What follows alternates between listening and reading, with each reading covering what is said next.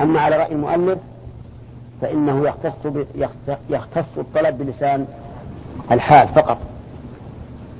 فالصواب إذن أن جواب الشرط محذوف تقديره فليطلبها منه، ليشمل ذلك طلب الحال وطلب المقال. فطلب المقال أن تقول اللهم أعزني، اللهم اجعل لي العزة على كذا مثلا، على عدوي. وطلب الحال أن تقوم بطاعة الله، بل بطاعة الله مع تحقيق الإيمان، لأن الله سبحانه وتعالى يقول ولله العزة ولرسوله وللمؤمنين. طيب ذكرت العزة قلت في مواضع كثيرة من القرآن. تحفظنا مواضع غير ما ذكرنا؟ يقولون لئن رجعنا إلى المدينة ليخرجن الأعز منها الأذل. في آخر الآية ذكرناها.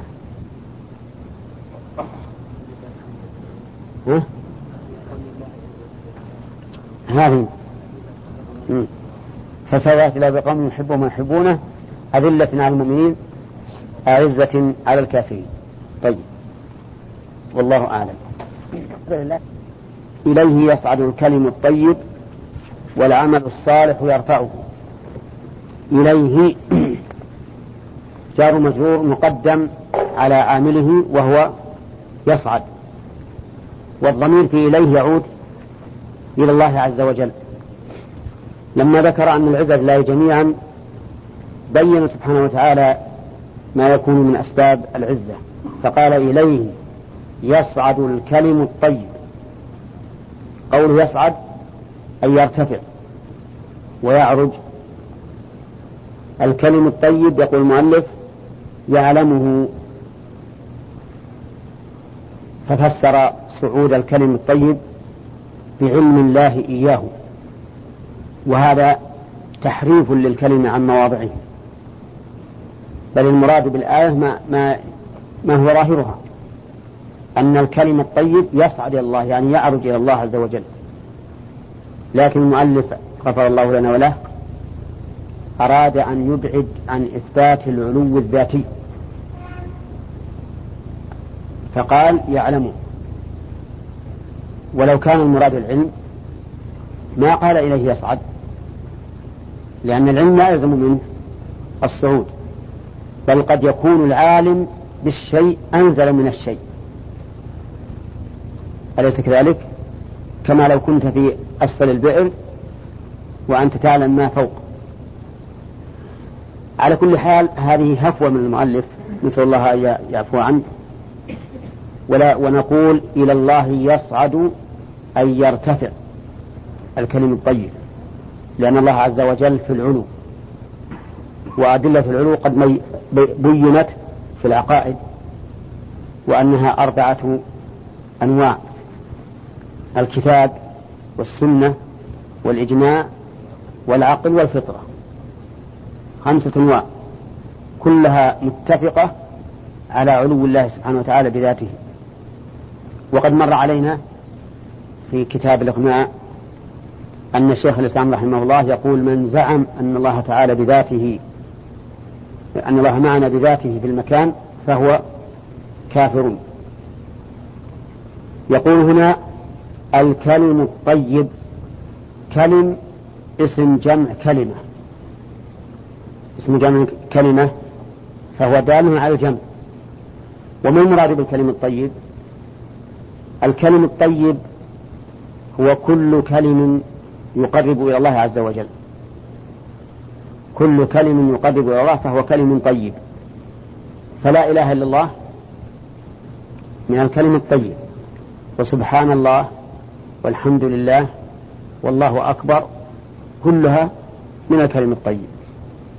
والقرآن من الكلم الطيب، والأمر بالمعروف والنهي عن المنكر من الكلم الطيب، وقراءة العلم من الكلم الطيب، وكل قول يقرب إلى الله فهو من الكلم الطيب. والكلم الطيب يقابله نوعان من الكلام: كلم رديء خبيث، وكلم لا هذا ولا هذا، لا يوصف بأنه طيب ولا يوصف بأنه خبيث. أما الكلم الخبيث فككلمة الكفر والسب والشتم واللعن لمن لا يحل سبه ولا شتمه ولا لعنه. وأما الكلم الذي لا هذا ولا هذا فهو أكثر كلام الناس. والصنفان جميعا لا يرفعان إلى الله. أما الأول فلأنه خبيث والله تعالى طيب لا يقبل إلا طيبا، وأما الثاني فلأنه لم يقصد به الله عز وجل حتى يرفع إلى الله. وهذا الثاني عن الذي ليس هذا ولا هذا قد يكون طيبا لا لذاته ولكن لغيره، لما يوصل إليه من المقاصد الحسنة. فإن الإنسان قد يتحدث إلى شخص كلاما ليس هو خيرا في نفسه لكن يقصد به التأليف لهذا الرجل وإدخال الأنس عليه والسرور، فيكون هذا الكلام الذي هو لغو في نفسه يكون محمودا لما قصد به، كما أن هذا الكلام الذي هو لغو في نفسه إذا قصد به الإساءة إلى من لا تحل الإساءة إليه صار كلاما خبيثا لغيره ولا لذاته؟ لغيره، أي لما قصد به. وعلى كل فالكلم الطيب لذاته أو لغيره يصعد إلى الله عز وجل. فإن قلت كيف يصعد الكلم الطيب والكلم ليس جرما؟ الكلم ليس جرما بل أصوات تسمع بحركات معينة في الفم واللسان والشفة. فالجواب أن الله سبحانه وتعالى قادر على أن يجعل المعقول شيئا محسوسا، كما ثبت في الحديث الصحيح أن الموت يؤتى به على صورة كبش أبيض فيذبح بين الجنة والنار، ويقال لأهل الجنة خلود ولا موت ولأهل النار خلود ولا موت. قال وقولها الكلم الطيب إنما جمعه لكثرة أنواعه، وكثرة الأنواع تدل على كثرة الأفراد من باب أولى. الأنواع كثيرة والأفراد في كل نوع كذلك كثيرة، فلهذا جمعه. إليه يصعد الكلم الطيب والعمل الصالح يرفعه يقبله. أفادنا المؤلف بقول يقبله أن الفاعل في يرفعه يعود إلى الله، يرفعه يعني الله، وأن الها في يرفعه تعود إلى العمل الصالح، يعني والعمل الصالح يقبله الله. فكون الضمير يعود على الله ضمير الفاعل وضمير المفعول يعود إلى العمل هذا لا نناقش المؤلف فيه لأنه محتمل، لكننا نناقشه في تفسيره الرفع بالقبول، وكل هذا فرارا من إثبات العلو الذاتي غفر الله له. بل نقول معنى يرفعه أن يرفع هذا العمل من الرفع الذي هو ضد النزول، يرفعه إليه سبحانه وتعالى لأنه فوق. وهذا التفسير في مرجع الضمائر الذي ذكره المؤلف هو أحد التفاسير المذكورة في هذه الآية. التفسير الثاني والعمل الصالح يرفعه الكلم الطيب، والعمل الصالح يرفعه الكلم الطيب، فجعل ضمير الفاعل يعود على الكلم الطيب وجعل الهاء تعود على العمل الصالح، فيكون العمل الصالح مرفوعا بالكلم الطيب. واحتج هؤلاء بأن العمل الصالح لا يقبل إلا بالإسلام، لا يقبل إلا بالإسلام، وهو الكلم الطيب الذي هو لا إله إلا الله. فإن الإنسان لو عمل من العمل الصالح الشيء الكثير ولكنه غير مسلم لا يرتفع هذا العمل، فلا يرفع العمل الصالح إلا الكلم الطيب. والقول الثالث بالعكس، يقول العمل الصالح يرفع الكلم الطيب، فيكون الفاعل في يرفع العمل الصالح، والمفعول الكلم الطيب عكس الذي قبله. ما وجه ذلك؟ يقول العمل الصالح يرفع الكلمة الطيب لأن الكلمة الطيب بدون عمل لا ينفع صاحبه، فلا بد في الكلمة الطيب من عمل صالح يرفع ذلك العمل الطيب، القول الطيب. نعم.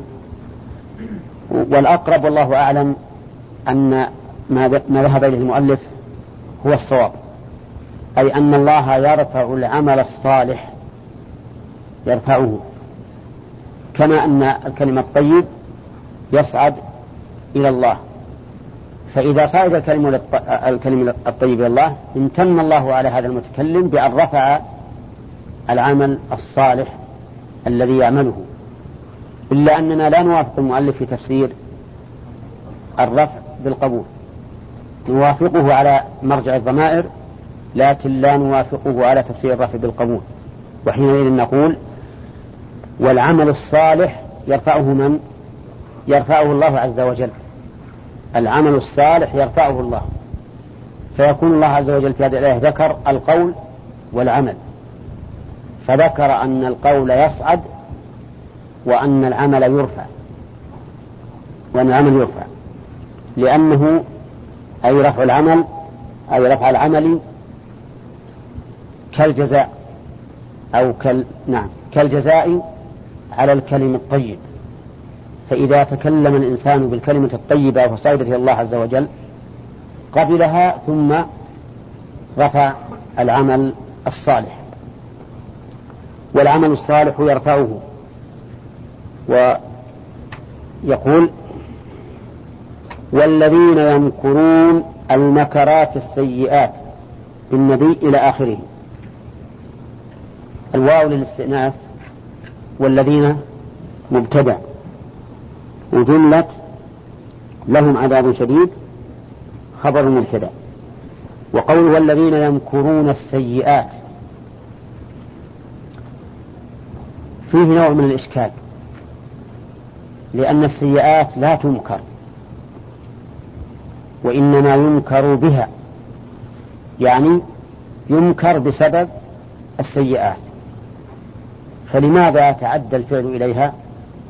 أفادنا المؤلف أن السيئات صفة لمصدر محذوف، تقدير المكرات السيئات، فيكون الوصف هنا للفعل لا لما حصل به المكر، للفعل، لأن فعلهم نفسه مكر سيء، كما قال الله تعالى ولا يحيق المكر السيء إلا بأهله. نعم. تكون هنا السيئات صفة لمصدر محذوف تقديره المكرات. وسمى الله عز وجل السيئات مكرا لأن الإنسان في الواقع يخدع نفسه بها ويخدع غيره بها، فيمني نفسه التوبة وأنه سيتوب، أو يمني نفسه سعة حلم الله ومغفرته وأن الله واسع الحلم والمغفرة والرحمة فلن يؤاخذه بهذه العقوبة. فتمني الإنسان في هذا الباب من وجهين: الوجه الأول أنه يمني نفسه التوبة وما يدريه فلعله لا يتمكن منها، لعل سيئاته تحيط به ثم لا يتمكن من التوبة، أو لعله يفجأه الموت ثم لا يتمكن من التوبة. والنوع الثاني من المكر بالنفس في السيئات أنه يتمنى على الله الأماني فيقول إن الله غفور رحيم والله واسع الرحمة وسوف يعفو عني، كما يوجد من كثير من الناس عندما تنهى عن معصية وش يقول لك؟ يقول الله غفور رحيم، إن الله لا يغفر أن يشرك به. بعضهم يحتج بالآية إن الله لا يغفر أن يشرك به ويغفر ما دون ذلك لمن يشاء، ويقول أنا لم أشرك وما دون الشرك فإن الله تعالى يغفره. وجوابنا على هذا يسير جدا، وهو أن نقول له أثبت أنك ممن شاء الله أن يغفر له، لأن الله عز وجل يقول ما قال ويغفر ما دون ذلك وسكت، بل قيده لمن يشاء، فأنت أثبت أنك ممن شاء الله أن يغفر له، وحينئذ يكون لك حجة. أما أن تفعل المعصية التي هي سبب العقوبة ثم تتمنى على الله أمرا لم يعدك الله به بل قال لمن يشاء، فهذا لا شك أنه ضلال منك. وقول الذين يمكرون السيئات، السيئات هي ما يسوء الإنسان فعله، ما يسوء الإنسان فعله، هذا السيئات. مثل مثل إيش؟ شرب الخمر، السرقة، الزنا، الربا وما أشبه ذلك. فإن قلت هذا لا يسوء الإنسان فعله، هذا لا يسوء الإنسان فعله، فجوابنا على هذا أن نقول إن أردت أنه لا يسوء الإنسان فعله أبدا فهذا ليس بصحيح، لأنه يوم القيامة سوف يندم وسوف يسوء الإنسان فعله في ذلك اليوم. أما في الدنيا فإنه يسوء الإنسان فعله. كيف ذلك؟ لأن للذنوب آثارا على القلوب، فإن المعاصي تكون نكتة السوداء في القلب، فإن تاب الإنسان انصقل قلبه وعاد إلى بياضه، وإلا توسعت هذه النقطة السوداء فأصبح القلب مظلما والعياذ بالله، بل يختم عليه حتى لا يصل إليه الخير، كما قال الله تعالى كلا بل ران على قلوبهم ما كانوا يكسبون. فللذنوب آثار عظيمة على القلب توجب أن يكون منقبضا، وإذا تلذذ بعض الشيء في هذه المعصية فإنه يعقب ذلك حسرة عظيمة في القلب وضيقا. واقرأ إن شئت قول الله تعالى أفمن شرح الله صدره للإسلام فهو على نور من ربه فويل للقاسية قلوبهم من ذكر الله. يتبين لك أن المعصية تسوء فاعلها وإن كان قد لا يشعر بها، لأنه قد ران على قلبه ما كان يعمل. إذن السيئات سيئات بكل حال تسوء صاحبها في الدنيا، ولكن قد لا يظهر وقد لا يتبين له، وفي الآخرة يظهر له ويتبين ويتمنى أن يعود إلى الدنيا ليعمل صالحا.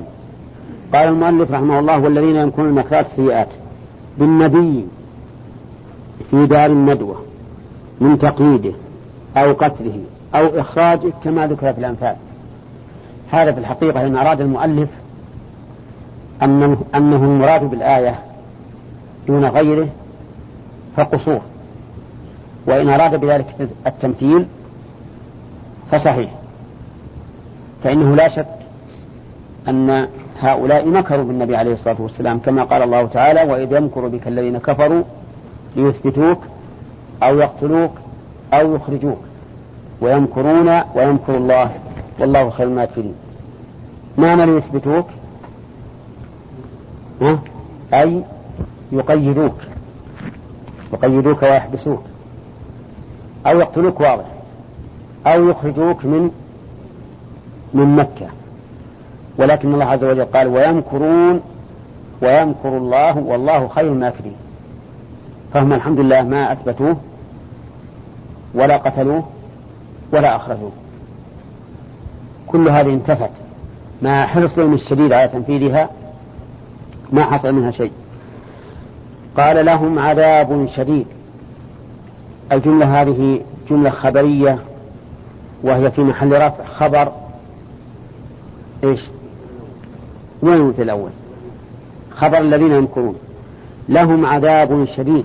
العذاب بمعنى العقوبة، والشديد أي القوي، قوي في إيلامه وإيجاعه وفي أنواعه المتنوعة من حرور وبرد وعطش وجوع وغير ذلك من شدته. لهم والعياذ بالله سرابيل من قطران كلما نضجت جلودهم قال الله تعالى بدلناهم جلودا غيرها ليذوقوا العذاب إن الله كان عزيزا حكيما. كلما خبت زدناهم سعيرا. وانظر إلى كلما خبت زدناهم، يتبين لك أن الزيادة تأتي فورا، والله عز وجل قادر على أن تبقى بزيادتها، لكنها تخبو ليكون في قلوبهم شيء من الطمع في خفة العذاب أو الخروج ثم يعود، فيكون هذا أشد، لأن ضرب الإنسان بعد الطمع، ضرب الإنسان بعقوبة بعد الطمع في زوالها يكون أشد عليه مما لو كان الأمر مستمرا. وقول لهم عذاب شديد هذا مفصل في الكتاب والسنة، فمن تتبعه من القرآن يكون جيدا. ولهذا أنا أقترح أن أحدكم يجمع الآيات التي فيها أنواع العذاب في مأكلهم ومشربهم ولباسهم، نعم، وغير ذلك كذا. من يقوم بهذا؟ ها؟ ها؟ لا ما قص هذه المسألة فقط، ما هل مقسم. ها بعد أسبوع. ها إيه أنت العشرة الأولى. ها طيب، والعشرة الوسطى لعبد الرحمن، وأنت الأخيرة. طيب، ثم اجتمعوا بعد ذلك ونسقوا الآيات. طيب، ها لا من هيك أنواع العذاب التي للكافرين في النار هنا. قال لهم عذاب شديد ومكر أولئك هو يبور. مكر أولئك هو يبور. مكر مبتدأ، أين خبره؟ جملة هو يبور، وهو لا تصح هنا أن تكون ضمير فصل، لأن القاعدة أن ضمير الفصل يكون بين اسمين لا بين اسم وفعل، لكنها مبتدأ خبرها جملة يبور، والجملة من المبتدأ والخبر خبر مكر، وأتى بهذا التركيب من باب تعظيم هذا الشيء وتهويله. وقوله مكر أولئك ولم يقل مكر هؤلاء، إما استبعادا لهم لأنهم ليسوا أهلا لأن يقربوا، أو لأنهم هم جعلوا أنفسهم في محل العالين الذين يشار إليهم من بعد، فبين أن هؤلاء الذين تعالوا بمكرهم وإن كانوا في القمة على حسب زعمهم فإن هذا المكر يبور. والبوار بمعنى الهلاك، كما قال الله تعالى وأحلوا قومهم دار البوار جهنم يصلونها. فهؤلاء مكرهم يبور أي يتلاشى ويضمحل ولا يفيدهم شيئا.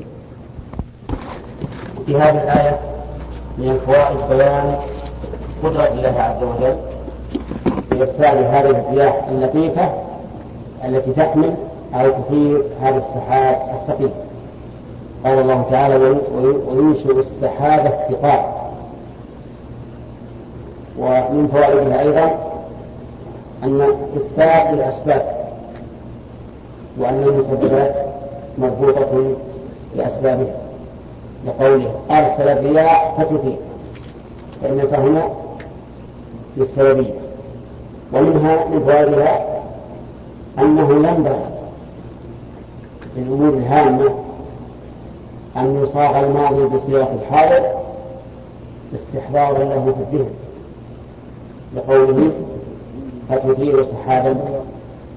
فإن تصوير الماضي بصيغة الحاضر لا شك أنه يشد الإنسان إلى تصوره أكثر من الشيء الماضي. ومن فوائدها أن هذا السحاب يجري بأمر الله، لقوله: فسقناه إلى بلد. ومنها وننظر هل يصح أن هذا السحاب له شعور، يعني معناه يعرف ويدري. يمكن أن تؤخذ من قوله لا بهذا الرياح، من قوله فسقناه، كما تساق البعير. نعم. وعلى هذا جاء الحديث الصحيح في قصة الرجل الذي سمع مناديا من السحاب يقول: أسقي حديقة فلان. فإن توجيه الأمر إليه يدل على أنه ذو شعور. ولا شك أن جميع الكائنات بالنسبة لأمر الله عز وجل أنها ذات شعور. قال الله تعالى في الأرض والسماء: فقال لها والأرض ائتيا طوعا وكرها قالتا أتينا طائعين. نعم. ومن فوائدها بيان قدرة الله سبحانه وتعالى بإحياء الأرض بعد موتها، لقوله: فسقناه لبلد ميت فأحيينا بالأرض بعد موتها. ومنها صحة وصف الأرض بالحياة والموت، مع أنها ليست من الحيوان، لقوله: بلد ميت فأحيينا به، بلد ميت فأحيينا به. ومنها الرد على أهل الكلام الذين يقولون إنه لا يوصف بالحياة والموت شيء من الجمادات، لأن هنا أثبت الحياة والموت للأرض وهي من الجمادات. وقال تعالى في أصنام: أموات غير أحياء وما يشعرون أيام يبعثون. ومن فوائدها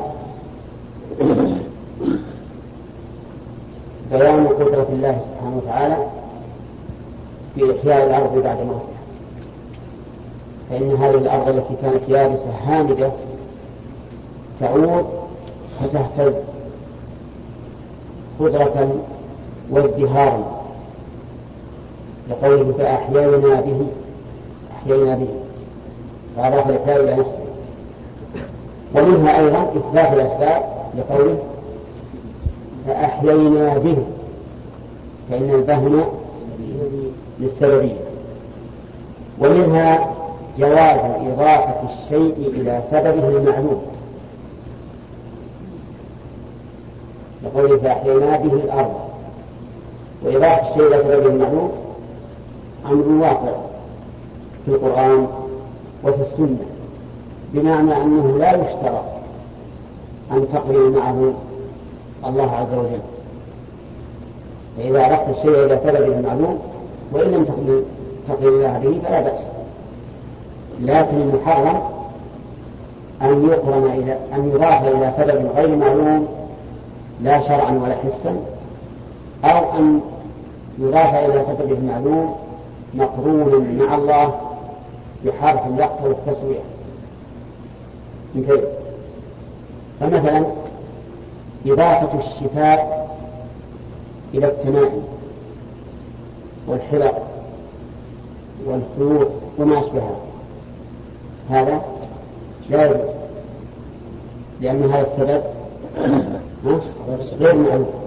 غير معلوم فلا يصح. وإضافة تليين البطن إلى العقار الذي تناولته حتى بين بطنك صحيح ولا لا؟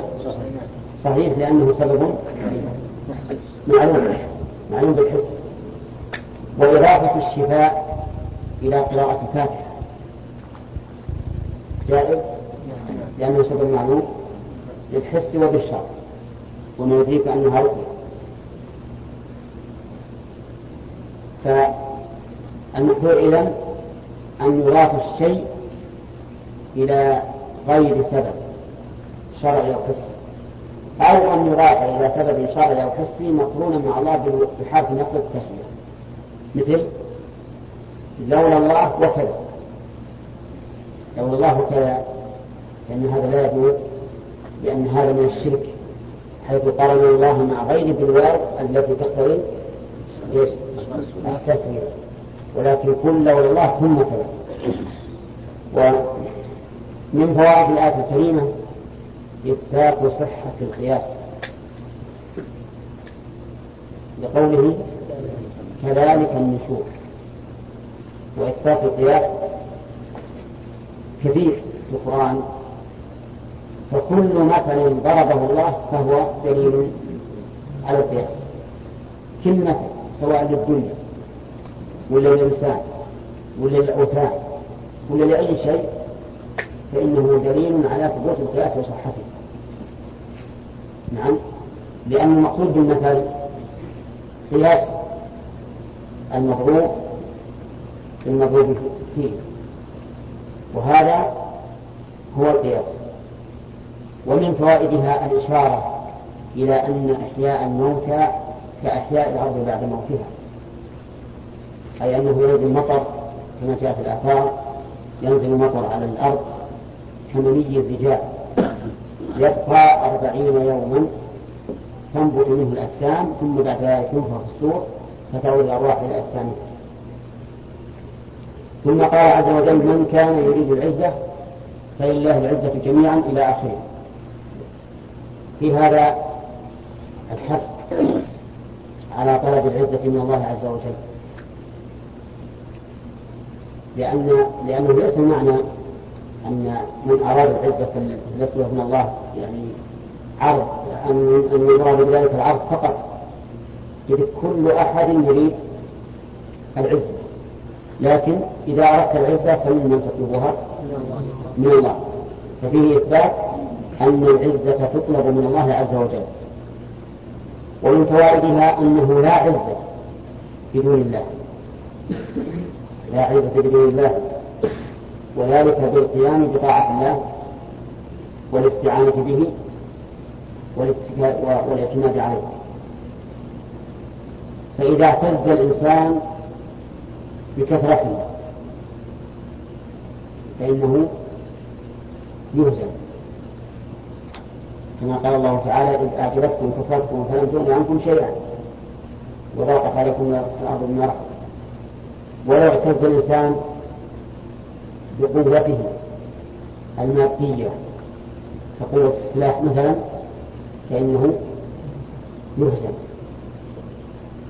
وإذا استعان بالله فإنه لا يهزم، اللهم إلا لحكمة تكون مقترنة بتلك القضية المعينة فقد يكون. ومن فوائد الآية الكريمة إثبات العزة لله سبحانه وتعالى، وقوله فلله العزة جميعا.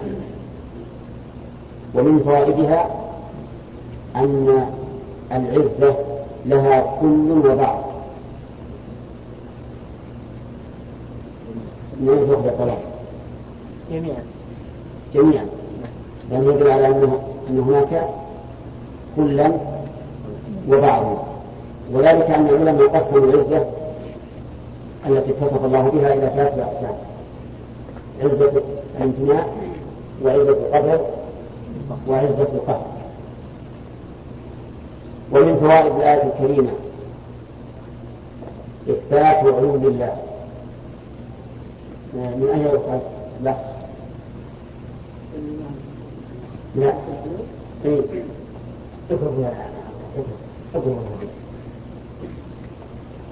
فإنما يأكل الذئب من قوله إليه ولا لأن الصعود هو العلم. ومن فوائد الآية الكريمة أن الكلمة غير الطيب لا يصعد إلى الله، بقوله الكلم الطيب. ويؤيد هذا قول النبي صلى الله عليه وسلم إن الله طيب لا يقبل إلا طيبا. ومن فوائد الآية الكريمة الإشارة إلى انقسام الكلام، لقوله الطيب، فإن هذا الوصف إخراج بما سواه. وقد ذكرنا أن الذي يقابل الكلمة الطيب نوعان من الكلام: الخبيث وما ليس بطيب ولا خبيث. أما الخبيث فمردود بكل حال، يعني هو خبيث لذاته. وأما ما ليس بطيب ولا خبيث فقلنا إن هذا القسم من الكلام قد يكون طيبا لغيره وخبيثا لغيره وسالما من الوصفين. نعم. طيب إذا كان طيبا لغيره يصعد الله ولا لا؟ يصعد لعموم قوله الكلم الطيب. ومن فوائد الآية الكريمة أن الله عز وجل لا يرفع من الأعمال إلا ما كان صالحا، لا يرفع من الأعمال إلا ما كان صالحا، فقوله والعمل الصالح يرفعه. والعمل الصالح ما اشتمل على وصفين. قل هنا العمل الصالح نعم اشتمل على وصفين: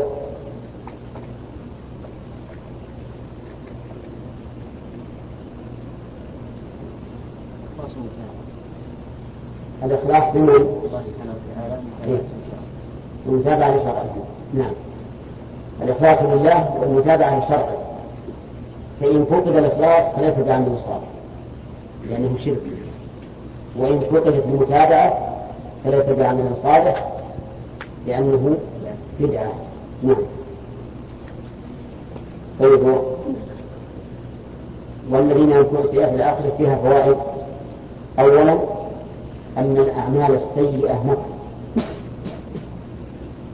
لقوله والذين ينكرون السيئات. هذا إذا أخذناها على سبيل العموم، على سبيل العموم. أما إذا قلنا أن السيئات عام أريد به خاص، فالمكر الذي حصل من قريش للرسول عليه الصلاة والسلام فإنه يكون خاص، لكن الأصل في الكلام العام أن يكون مرادا به العموم، وأن يكون باقيا على عمومه حتى يرد دليل على أنه أريد به الخصوص أو على أنه مخصص. من فوائد الآية الكريمة الوعيد الشديد على أولئك الذين ينكرون السيئات، وقوله لهم عذاب شديد. ومن فوائدها أيضا أن مكر هؤلاء هالك زائد لا فائدة فيه، لقوله ومكر أولئك هو يبور، حتى أعمالهم لا تنفعهم. قال الله تعالى وقدمنا إلى ما عملوا من عمل فجعلناه هباء منثورا. هذه هي الفوائد الظاهرة من هذه الآيات الكريمة. وربما عند التأمل يجب الإنسان أكثر، لأن كلام الله سبحانه وتعالى لا يحاط به، ولكن الناس يختلفون في الكلام. ثم قال تعالى والله خلقكم من تراب. هذا مثال جديد، والله خلقكم من تراب. لما بين سبحانه وتعالى ما سبق من الآيات الدالة على قدرته من إرسال الرياح وإثارة السحاب وسوقه إلى الأرض الميت وإحياء الأرض بعد موتها، وأن الأعمال ترفع إلى الله عز وجل، وكذلك الأقوال، الأعمال من أقوال وأفعال ترفع إلى الله.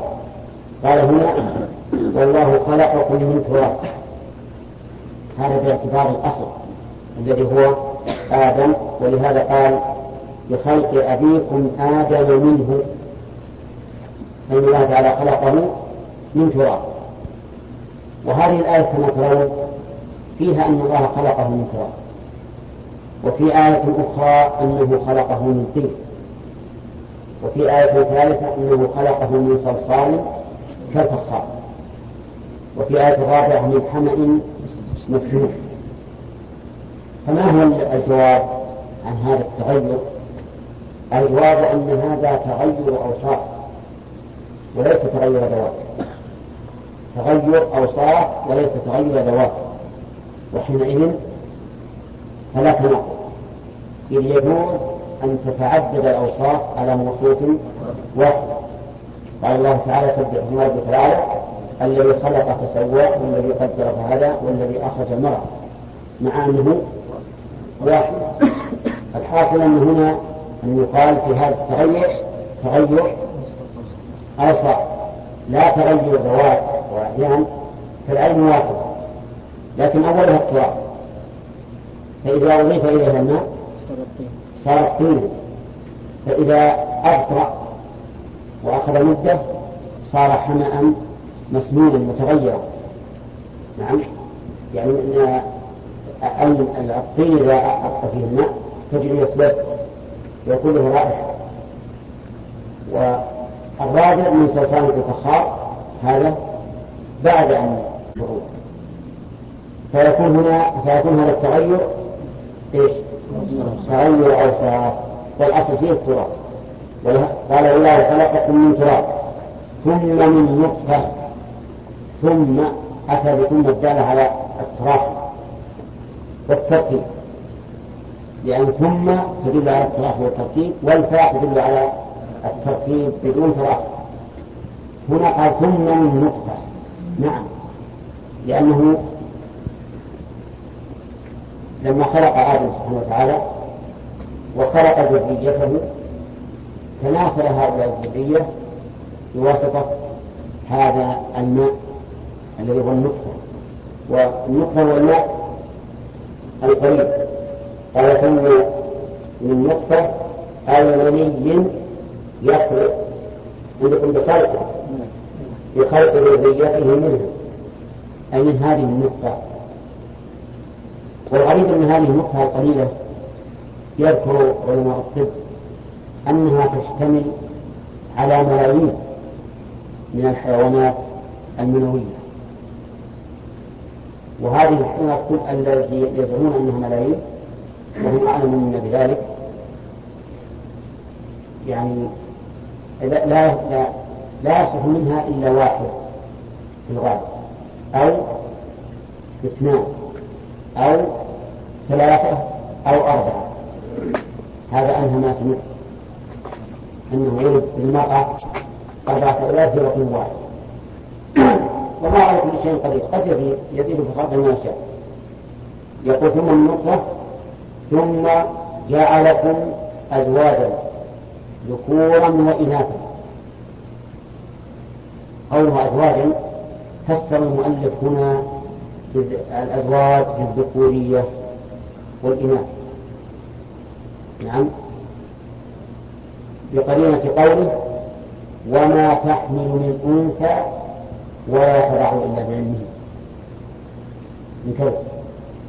فالأزواج هنا باعتبار الجنسين الذكر والأنثى. ويؤيد تخصيص الأزواج هنا بالذكور والأنثى قوله وما تحمل من أنثى. أما إذا نظرنا إلى لفظ أزواج فإن الأزواج معناها أصناف، والأصناف أعم من الذكورة والأنوثة، فإنه يشمل الشقي والسعيد والأسود والأبيض والطويل والقصير وغير ذلك. لكن الذي جعل المؤلف يحمل الكلام على الذكورة والأنوثة فقط لقوله وما تحمل من أنثى ولا تضع إلا بعلمه. فالله عز وجل بقدرته وحكمته جعل هذه الذرية التي خرجت من هذا الرجل الواحد جعله ذكورا وإناثا لبقاء النسل، لأنه لا يمكن بقاء النسل إلا بهذا. وإن كان الله سبحانه وتعالى قادرا على أن يبقي النسل بدون ذلك، فإنه يقال إن البشرية منها ما خلق بلا أم ولا أب، ومنها ما خلق من أب بلا أم، ومنها ما خلق من أم بلا أب، ومنها ما خلق بين أبوين. فالذي خلق بلا أم ولا أب ومن أب بلا أم حواء، ومن أم بلا أب وسائر الناس بين أبوين من ذكر وأنثى. طيب، يقول عز وجل ثم قال وما تحمل من أنثى ولا تضع إلا بعلم. ما هذه الشرط؟ على ذلك لا والثاني الأول من زاد الناقص ولا من اللازم أو المتعدد؟ الأول من زاد اللازم أو المتعدد؟ الأول من اللازم والثاني من المتعدد. صح؟ صح. طيب، إذا من حرف جر أنثى فاعل تحمل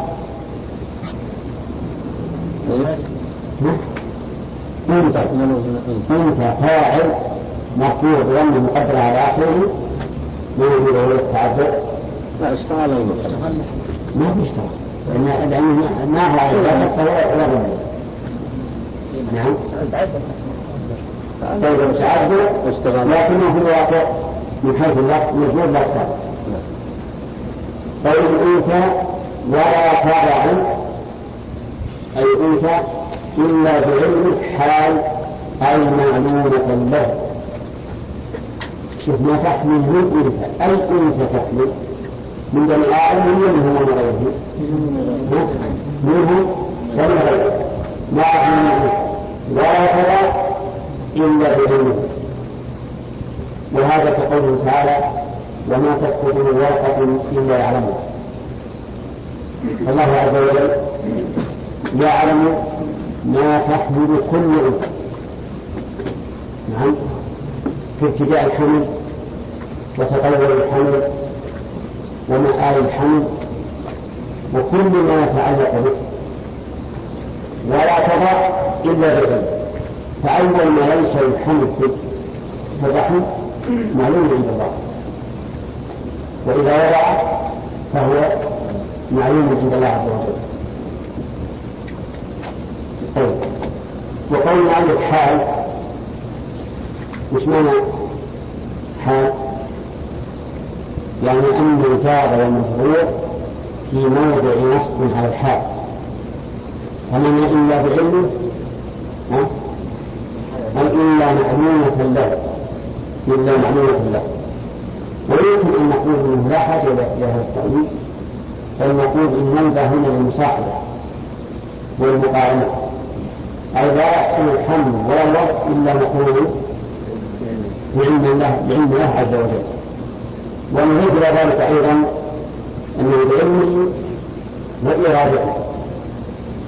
لكن سنقول هنا الفائدة أن فيها دليلا على أن من أثبت العلم لازم أن يثبت الإرادة. ولهذا قال أهل السنة بالنسبة للقدرية قالوا ناظروهم بالعلم. قال الشافعي وغيره ناظروهم بالعلم فإن انكروه كفروا ونقضوه خسروا. قال الله ما يعلم أن العباد كفروا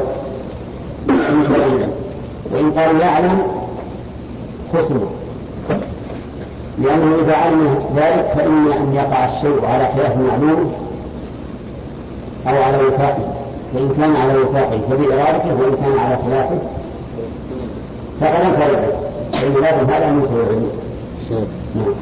قوله هو يبوغ هو يعني النكر هو يعني مطلق ضمير هذا ولا اسم ولا نعم اسم مثل هو قائم هو قائم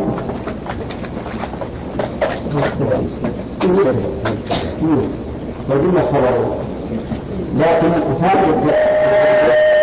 فائدة التوكيد يعني لما قالوا مكر أولئك هو يقول كأنه قال مكر أولئك نعم كيف الجمع من أمره ولا ينقص من أمره إلا في كتاب ما كمل ولا يعمر من يعمر ما هذه نافية أيضا بدليل قوله إلا في كتاب ودليل آخر فاطر الجاهلية ما يعمر من يعمر أي ما يزاد في عمر طويل العمر ولا ينقص من عمره أي ذلك المعمر أو معمر آخر إلا في كتاب قوله يعمر من يعمر معنى التعمير الزيادة في العمر المعنى لا يزاد في عمر أحد ولا ينقص من عمره إلا في كتاب انت يا صاحبي ولا مسألة بدري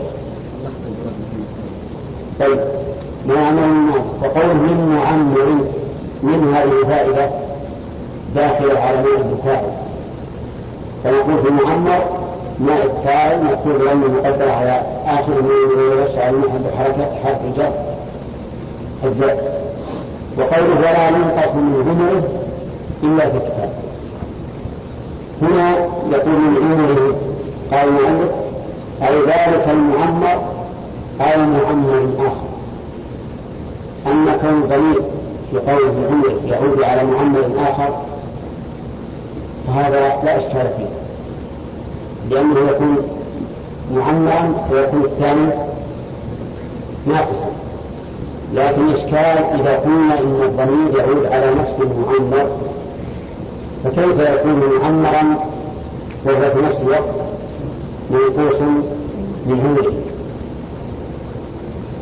ما يعمر من المعمر ولا ينقص من عمره إلا بكتاب هذا محل إشكال بما ولا لا أنا أقول طيب ما يعمر من معمر لنفرض أنه زيد ولا ينقص من عمره إذا كنا الضمير يعود على ذلك المعمر صار يعود على إيش؟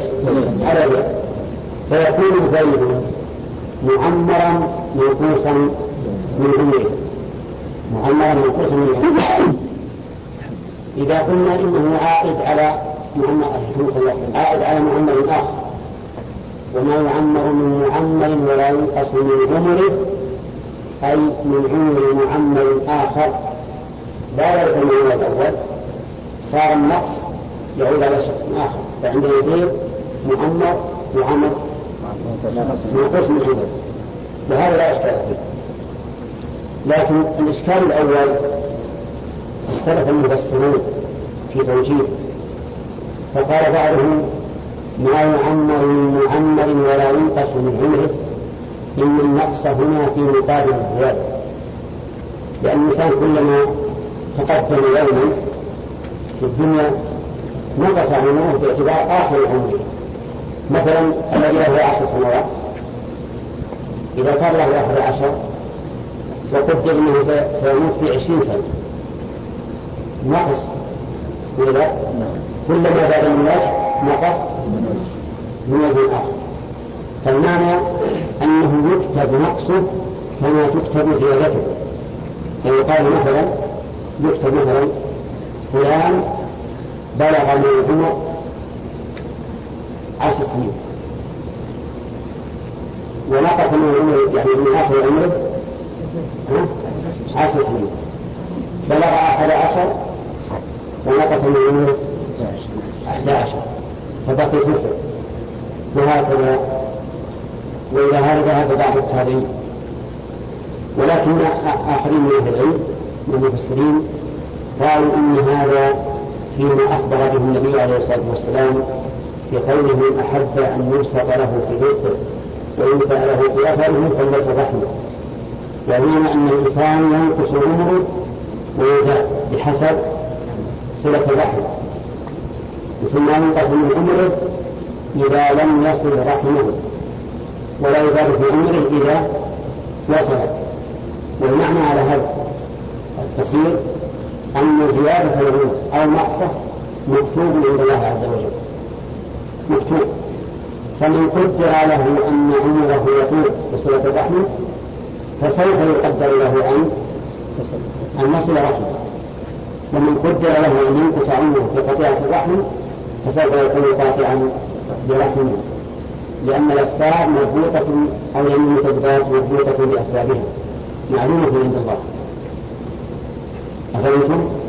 وهذا يزيل عن الإشكال الذي أورده بعض العلماء في هذا الحديث، وحاولوا أن يفسروا زيادة العمر بالبركة في عمر الإنسان، لأن الله إذا أنزل بركة في العمر وإن كان قصيرا صار أحسن أو صار خيرا من عمر طويل بلا بركة.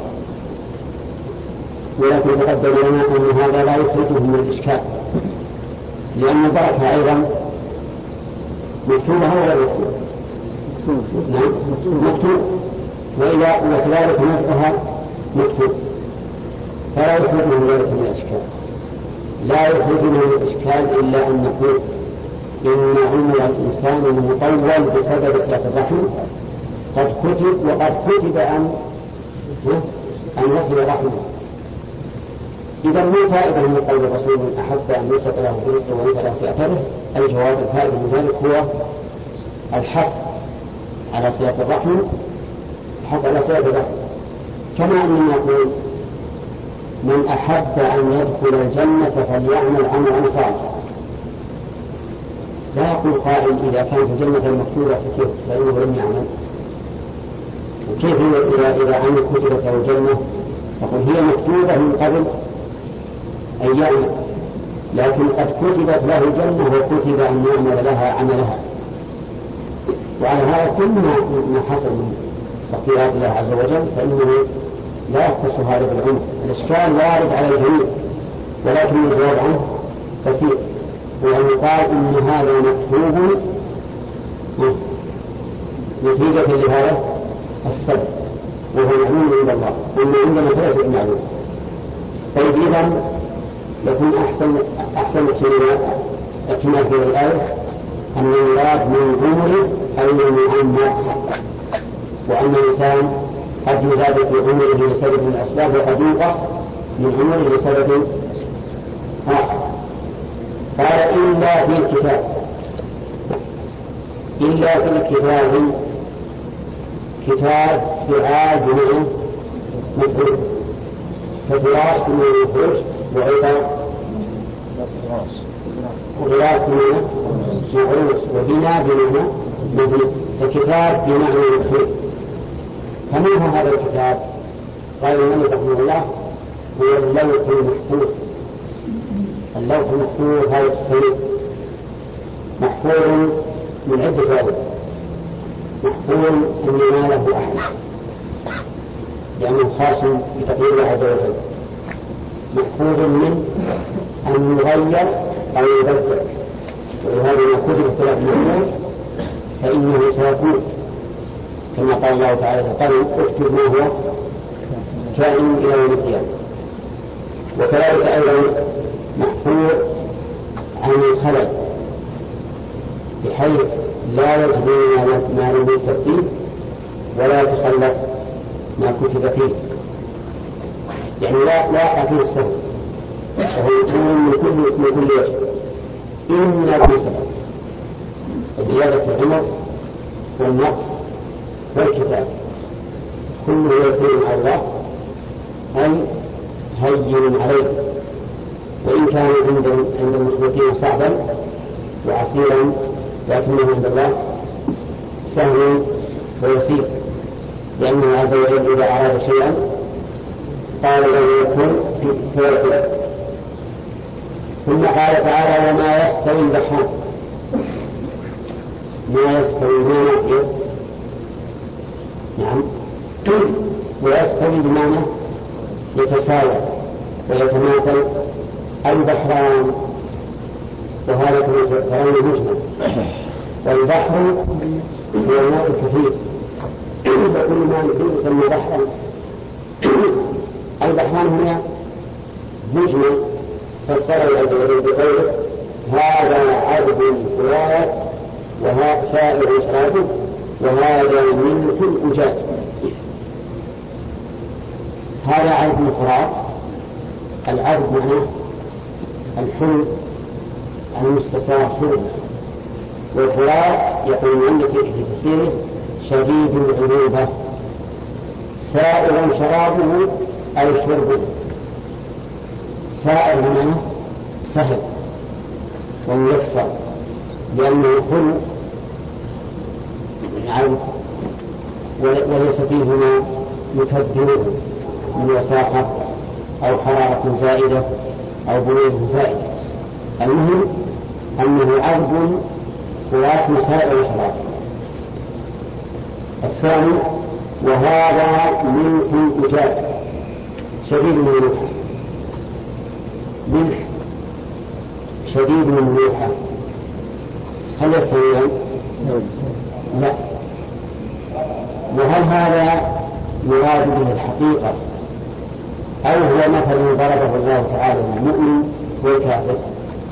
قيل إنه مراد به الحقيقة بدليل قوله ومن كل تأكل لحم طريق، وقيل إنه مراد به مثل ضربه الله تعالى للمؤمن والكافر.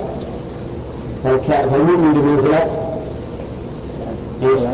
العرض القرآن، والكافر بمنزلة الملك والإجاز. ولكن لدينا قاعدة في الكلام أنه إذا دار الأمر بين أن يكون حقيقة أو غير حقيقة وجب أن يحمل على الحقيقة، فهو أيضا حقيقة. ويؤيده أيضا قوله ومن كل تأكلون لحم طريق، فإن مثل هذا التشريع يدل على أنه حقيقة وليس بالمجاز، على أننا نقول إنه لا مجاز في القرآن ولا في غيره كما مضى علينا كثيرا. ولكن مع هذا لا بأس أن ننتقل من نفي التساوي بين هذين البحرين ونفي التساوي بين كل شيئين متغيرين. يعني لا مانع من أن ينتقل الكل إلى انتفاء التساوي بين هذين المخصوصين، من انتفاء التساوي بين هذين المخصوصين إلى انتفاء التساوي بين الأمور المعقولة المعنوية. قال من كل تأكلون لحما طريا، من كل متعلق بقوله تأكلون لحما طريا هو السمك. الطري معناه الذي لم يتغير بنتن، وهذه من خصائص السمك أنه وإن مات فإنه طري، كما قال الله تعالى وكل يكون طيب البحر وطعامه متاعا لكم وللسيارة. قال ابن عباس رضي الله عنهما صيده ما أخذ حيا وطعامه ما أخذ ميتا. ثانيا من فوائد هذين البحرين وتستخرجون من الملح وقيل منهما حلية تلبسونه، حلية تلبسونه وهي اللؤلؤ والمرجان، كما قال تعالى يخرج منهما اللؤلؤ والمرجان. وقد اختلف الناس هل هذا لا يخرج إلا من المالح أو يخرج من المالح والعدل، فأكثر المفسرين على أنه لا يخرج إلا من المالح، وحملوا قوله تعالى يخرج منهما اللؤلؤ والمرجان على أن المراد من مجموعهما لا من جميعهما، المجموعين لا من الجميع. فهنا إذا قلنا عندنا بحران عذب ومالح يخرج منه من المرجع منهما المجموع لا من الجميع بحيث عن كل واحد، ولكن الصحيح أنه يخرج من الجميع لأن هذا هو أهل القرآن، والله سبحانه وتعالى أعلم بما خلق، فإنه يخرج منهما. وقد ثبت الآن أنه يخرج اللؤلؤ والمرجان من هذا ومن هذا، ولهذا قال المؤلف وقيل منهما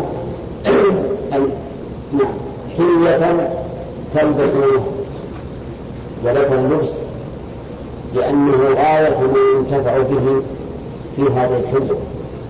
ولما يعلمون أننا نستخرج هذه الحلية ونتخذها تجارة، وتجارة اللؤلؤ والمرجان فيما سبق وإلى الآن لم تزل تجارة قوية، لكن هؤلاء التجار الذين يتجرون بها وش يعرفون ذلك؟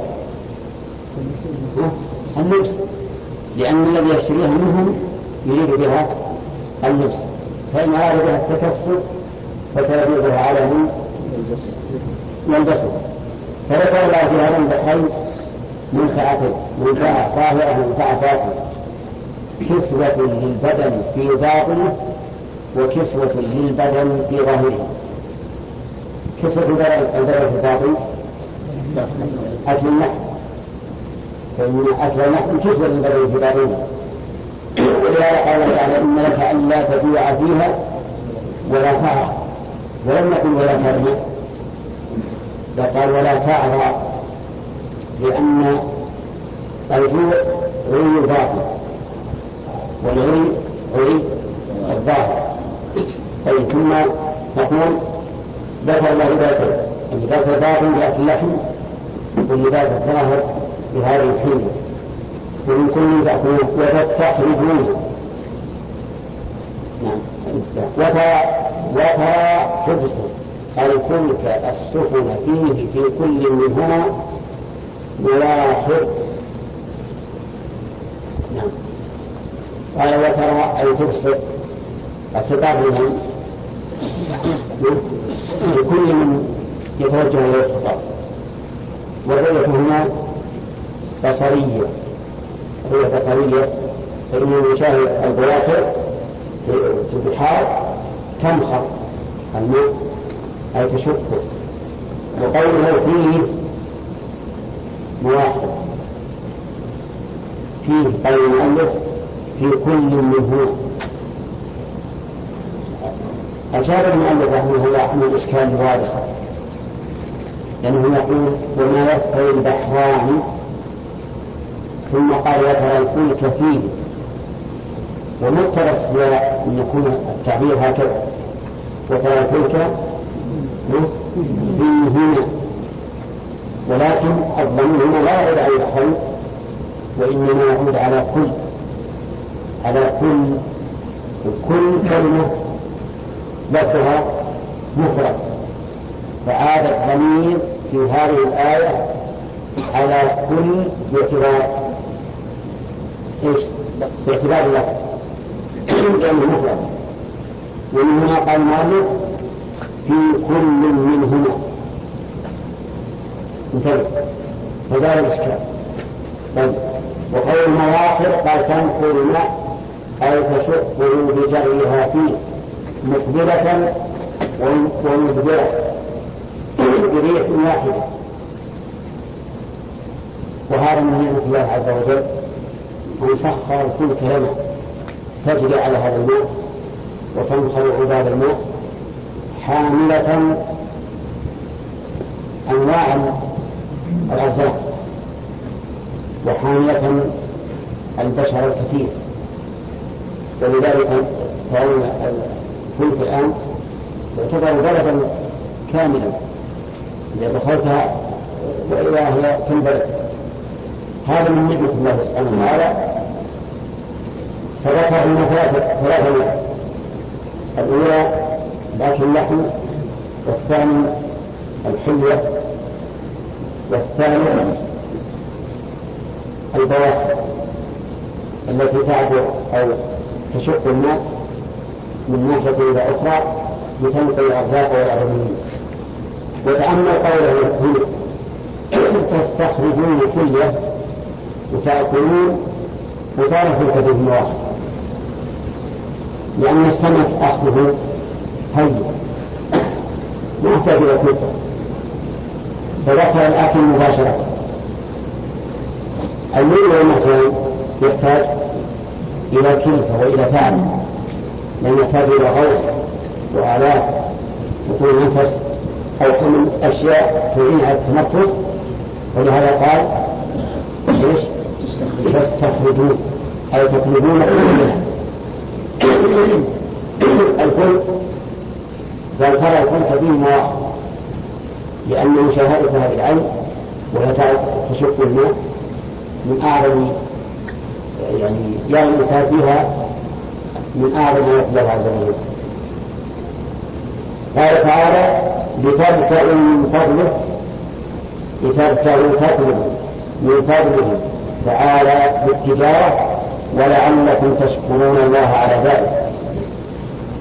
يعني سخر الفلك وجعله مواقف في هذا البحر لأمرين: أولا لتبتغوا من فضله أي تطلبوا الرزق بما تحمله هذه البواخر. ولذلك الآن من الذي يأتي إلينا مثلا الأرزاق من أمريكا ومن اليابان ومن الأخرى البعيدة إلا بواسطة هذه البواخر التي تحمل أشياء كثيرة؟ هذا من فضل الله عز وجل، ولذلك قال لتبتغوا من فضله. أما قول ولعلكم تشكرون فإن لعل هنا لا ندري معناها حتى نستعرض المعاني التي تأتي لها. لعل تأتي للترجع، وتأتي للتوفر، وتأتي للإشفاق، وتأتي للتعليم. فبأي معاني كانت في هذه الآية؟ تعليم، يعني لأجل أن تشكر الله عز وجل. إذا رأيتم هذه البواخر تنخل الماء وتأتي بالأرزاق من ناحية إلى ناحية، فإن هذا يستوجب أن تشكر الله سبحانه وتعالى على هذه النعمة. والشكر قال العلماء في تفسيره هو القيام بطاعة المنعم اعترافا بالقلب وتحدثا باللسان وطاعة بالأركان.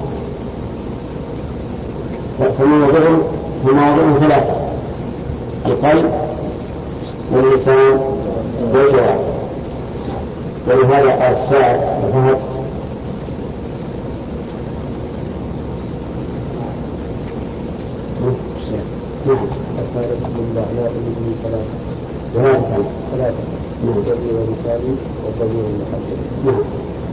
أفلكم النماء من ثلاثة، يعني لا أكتموا ثلاثة. أفادتكم النماء من ثلاثة: يد ولسان والضمير المحجب. وهذا الشكر يكون في هذه المواضع الثلاثة. والحمد يكون باللسان، الحمد يكون باللسان. ومتعلق الشكر أعم وسببه أخص، ومتعلق الحمد أخص وسببه أعم. يعني الحمد يكون في مقابلة النعمة ويكون في مقابلة كمال المحمود، فهو أعم حيث يتعلق. ولكن بخلاف الشكر فإنه أخص، لأنه يتعلق الشكر أعم في المتعلق وأخص في السبب، والحمد بالعكس. قال يولد الليل في النهار ويولد النهار في الليل.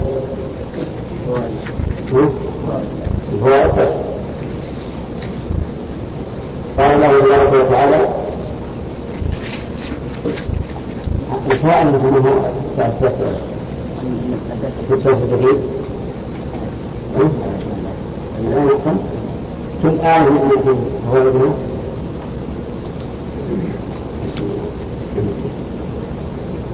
قال الله سبحانه وتعالى والله خلقكم من تراب إلى آخره. هل مثله في هذه الآية الكريمة بيان قدرة الله سبحانه وتعالى في ابتداء خلق بني آدم، إنه خلقه من تراب ثم من نطفة إلى آخره. ومن فوائدها أيضا أن الله بحكمته ورحمته جعل بني آدم أزواجا ذكرا وأنثى، وذلك لبقاء النسل وحصول المتعة، بقاء النسل وحصول المتعة. ومن فوائدها إحاطة علم الله بكل شيء في قوله وما تحمل من أنثى ولا تضع إلا بعلمه.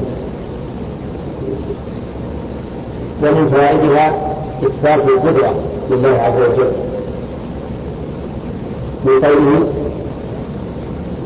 والله خلقكم من تراب، لأن الخلق لا يكون إلا بعد علم وقدرة. ومن فوائدها أيضا أن الأعمار الطويلة منه والقصير كله مكتوب عند الله عز وجل في كتاب. ومن فوائدها إثبات مرتبتين من مراتب القدر، وهما العلم والكتابة. ومن فوائدها أيضا سهولة هذا الشيء على الله سبحانه وتعالى وهو الخلق والكتابة. نعم، وقوله إن ذلك على الله يسير. طيب فيها المرتبة الثالثة من مراتب القدر وهي الخلق. إذن فيها ثلاث مراتب: العلم والكتابة والخلق. إثبات المشيئة بين واحد المشيئة يمكن نأخذها من الآية. كيف ذلك؟ لأن من تراب ثم من، وهذا لا يكون إلا بالمشيئة لأن الله لم يكن هذا. فتكون في الآية إذن يكون في الآية إثبات مراتب القدر العرض: العلم ثم الكتابة ثم المشيئة ثم الخلق. وقد جمعت هذه المراتب الأربعة في بيت ونسلتكم من قبل: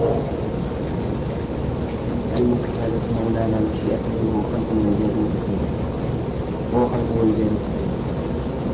علم كتابة مولانا مشيئته وخلقه وهو إيجاد وتكوين. هذا ما يقول القدر العرض. طيب، ثم قال تعالى وما سيبحان إلى آخره. في هذا الآية من الفوائد: أولا أن الأشياء المختلطة لا يمكن أن تكون متساوية، وقوله وما يستوي البحر إلى آخره.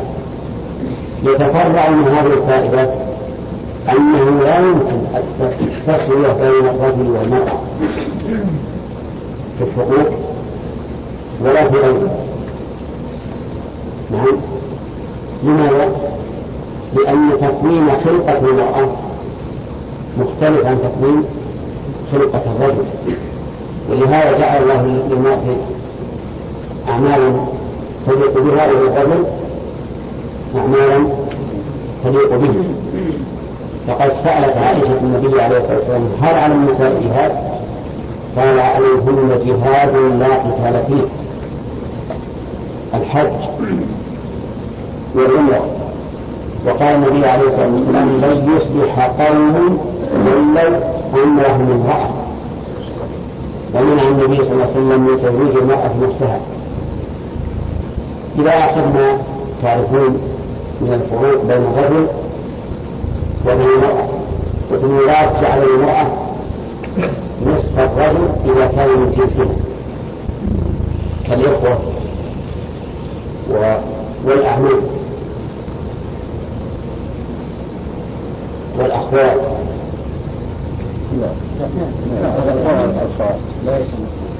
كالإخوة طيب والأعمام لا الإخوة والأولاد الإخوة والأولاد والأعمام ليش؟ لأن العم لا ترث يعني لو هلك هذا عن عمه وعمته ما ورث العم طيب يكمل الفوائد طيب كيف يقولون من بحر واحد ويقول ومن كل تأكل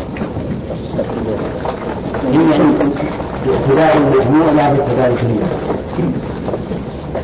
القول من كل يعني ما هذا هو أحسن ظاهر القرآن من هذا الموضوع أما مصدر السمك هو من الجميع ما في إشكال ولا أحد يقول من واحد لكن اللي فيه اختلاف هو مصدر اللؤم والمرجان هل يخرج من واحد أو لا وتأتي من شرط الفوائد بيان أيضا أنه ليس من هذا اللؤم والمرجان فقط قد يتحمل الناس أن يأخذوا من البحر من أي هذه النوعين هذا المواد الغرض ولا يمكن أن يعرف الأطفال عندنا لأن إخوة يوسف أعقل من أن يوجهوا خطابا لأبيهم يريدون أن يذهب إلى الجدران يسأل نعم لكن إنا مهلكوا أهل هذه القرية المراد بالقرية المساكن ولا لا مساكن القوم بدل قوله أهل هذه القرية فأنت ترى الآن أن هذه الكلمة صارت في موضع لها معنى لا تحتمل المعنى الآخر في موضع آخر فالسياق له دور كبير في معرفة المراد بالكلام طيب ثم قال الله تعالى يولج الليل أخذنا فوائده ما كملناها وش وردنا عليه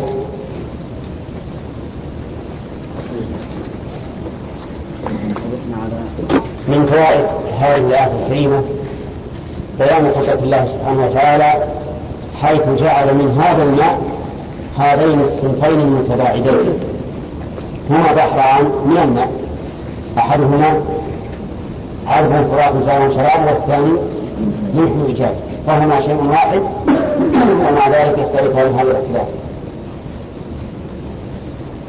ومن فوائد الآية الكريمة أيضا أن الماء العذب يكون سائر الشرب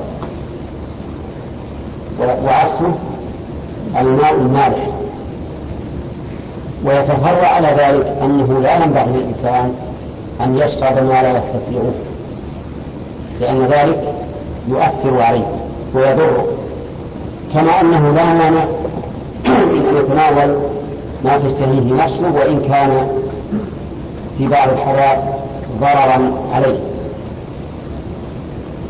وقد ذكر ابن القيم رحمه الله في زاد المعاد أن لطلب النفس الشيء أثرا كبيرا في انتفاء مرضته وضرب لذلك مثلا المعظم الميتة خبيثة مضرة فإذا اضطر الإنسان إليها واشتدت حاجته وضرورته صارت النفس تقبلها وتستسيغها ثم تهضمها فلا تضرها لأنها لو كانت تضر أي ميتة تضر المضطر ضرر غير المضطر لكان حلها له يتضمن قتل نفسه ولذلك لو اضطر إلى أكل وليس عنده إلا سم لم يحل له أن يأكل السم واضح وضرب مثلا لذلك أيضا بقصة صهيب الرومي كان أرمد يعني توجهه عينه من الرمل كان بها، فجيء إلى النبي صلى الله عليه وسلم بتمر،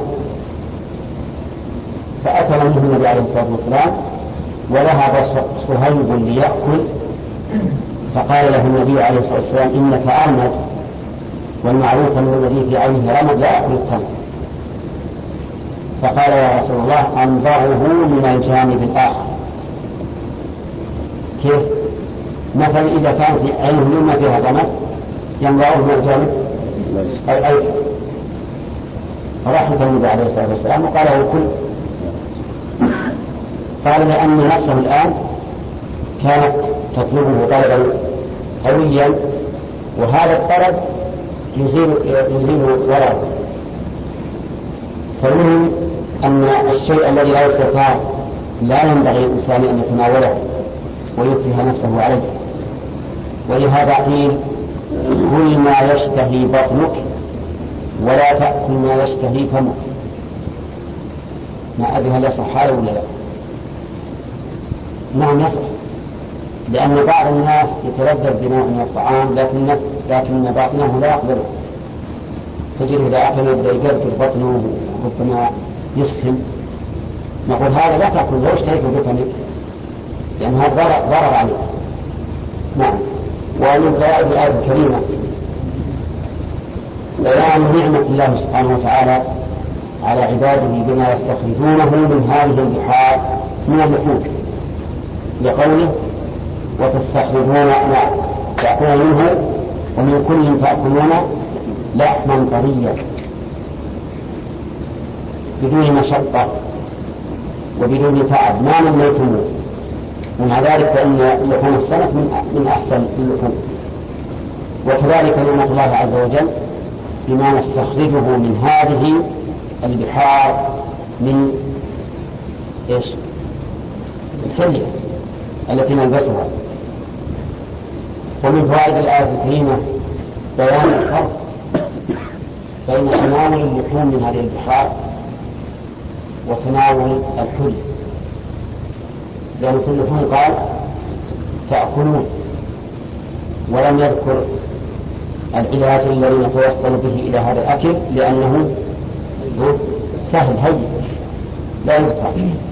لكن في الحلية قال تستخرجون لأنها تحتاج إلى مشقة وعناء. ومن فوائد الآية الكريمة بيان قدرة الله عز وجل بحمل هذا الفلك الثقيل المملوء بالبضائع على مثل الماء، ومع ذلك يستطيع أن يدفع الماء وينخره، بقوله ولا الفلك فيه مواقع. وإلا فإن الماء ثقيل ليس بالهين، ولهذا عندما يصبح الإنسان في الماء يحتاج إلى قوة حتى يدفع الماء. لكن هذه السفن تنخر الماء، ويظهر أثر هذه النعمة إذا تذكر الإنسان السفن القديمة التي تجري بالرياح. نعم. ومن فوائد الآية الكريمة أننا ننال أو بيان نعمة الله علينا بنيل ما نطلبه من فضله بواسطة هذه البواخر، لقوله لتبتغوا من فضله. ومن فوائدها أنه ينبغي الإنسان أن يفعل الأسباب التي يتوصل بها إلى المقصود، لقوله لتبتغوا من فضله. أما أن يقول الإنسان أبقى في بيتي ورزقي يأتيني ويقول إنه متوكل على الله، هل نوافقه على قوله؟ لا، نقول إذا كنت متوكلا على الله لا تكون متواكلا. فرق بين التواكل والتوكل. افعل السبب. هذا النبي عليه الصلاة والسلام سيد المتوكلين، ومع ذلك كان يفعل الأسباب الجالبة للخير الدافعة للشر، أليس كذلك؟ طيب إذا ابتغ من فضل الله وافعل السبب، فإن السماء لا تمطر ذهبا ولا فضة، وإنما يأتي الرزق بطلب الإنسان. والأمر أظهر من أن يحتاج إلى أمثلة، وإلا يكون نمثل بالمثال من أقرب ما يكون. لو قال قائل إذا كان الله قد قدر لي ولدا فسيأتي ولم يتزوج، نقول هذا كلام رجل مجنون. نعم مجنون. كيف يمكن أن يأتيك الولد وأنت لم تتزوج؟ نعم، ما علمنا أن الأولاد تنبت من السلالم أبدا، وأنها تأتي بفعل أسبابه بالزواج مثلا. طيب هذا كذا أيضا الرزق يحتاج إلى طلب، ولهذا قال لتأتوا عن قوله. ومن فوائدها وجوب شكر نعمة الله سبحانه وتعالى بقوله ولعلكم تشكرون، فإن الله جعل هذه النعم وسخرها تسليما لنقوم بشكره سبحانه وتعالى. وقد مر علينا كثيرا لأن الشكر موضعه اللسان والقلب والجوارح.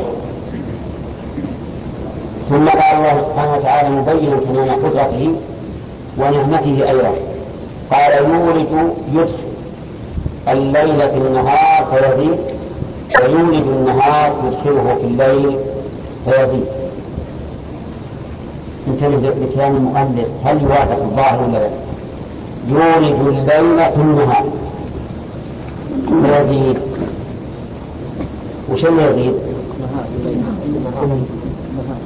طيب نشوف. أدخل الله ويولد النهار يدخله في الليل فيزيد. انتبه لكلام المؤلف، هل يوافق الظاهر ولا لا؟ يولد الليل في النهار فيزيد. وش اللي يزيد؟ طيب نشوف. أدخل الله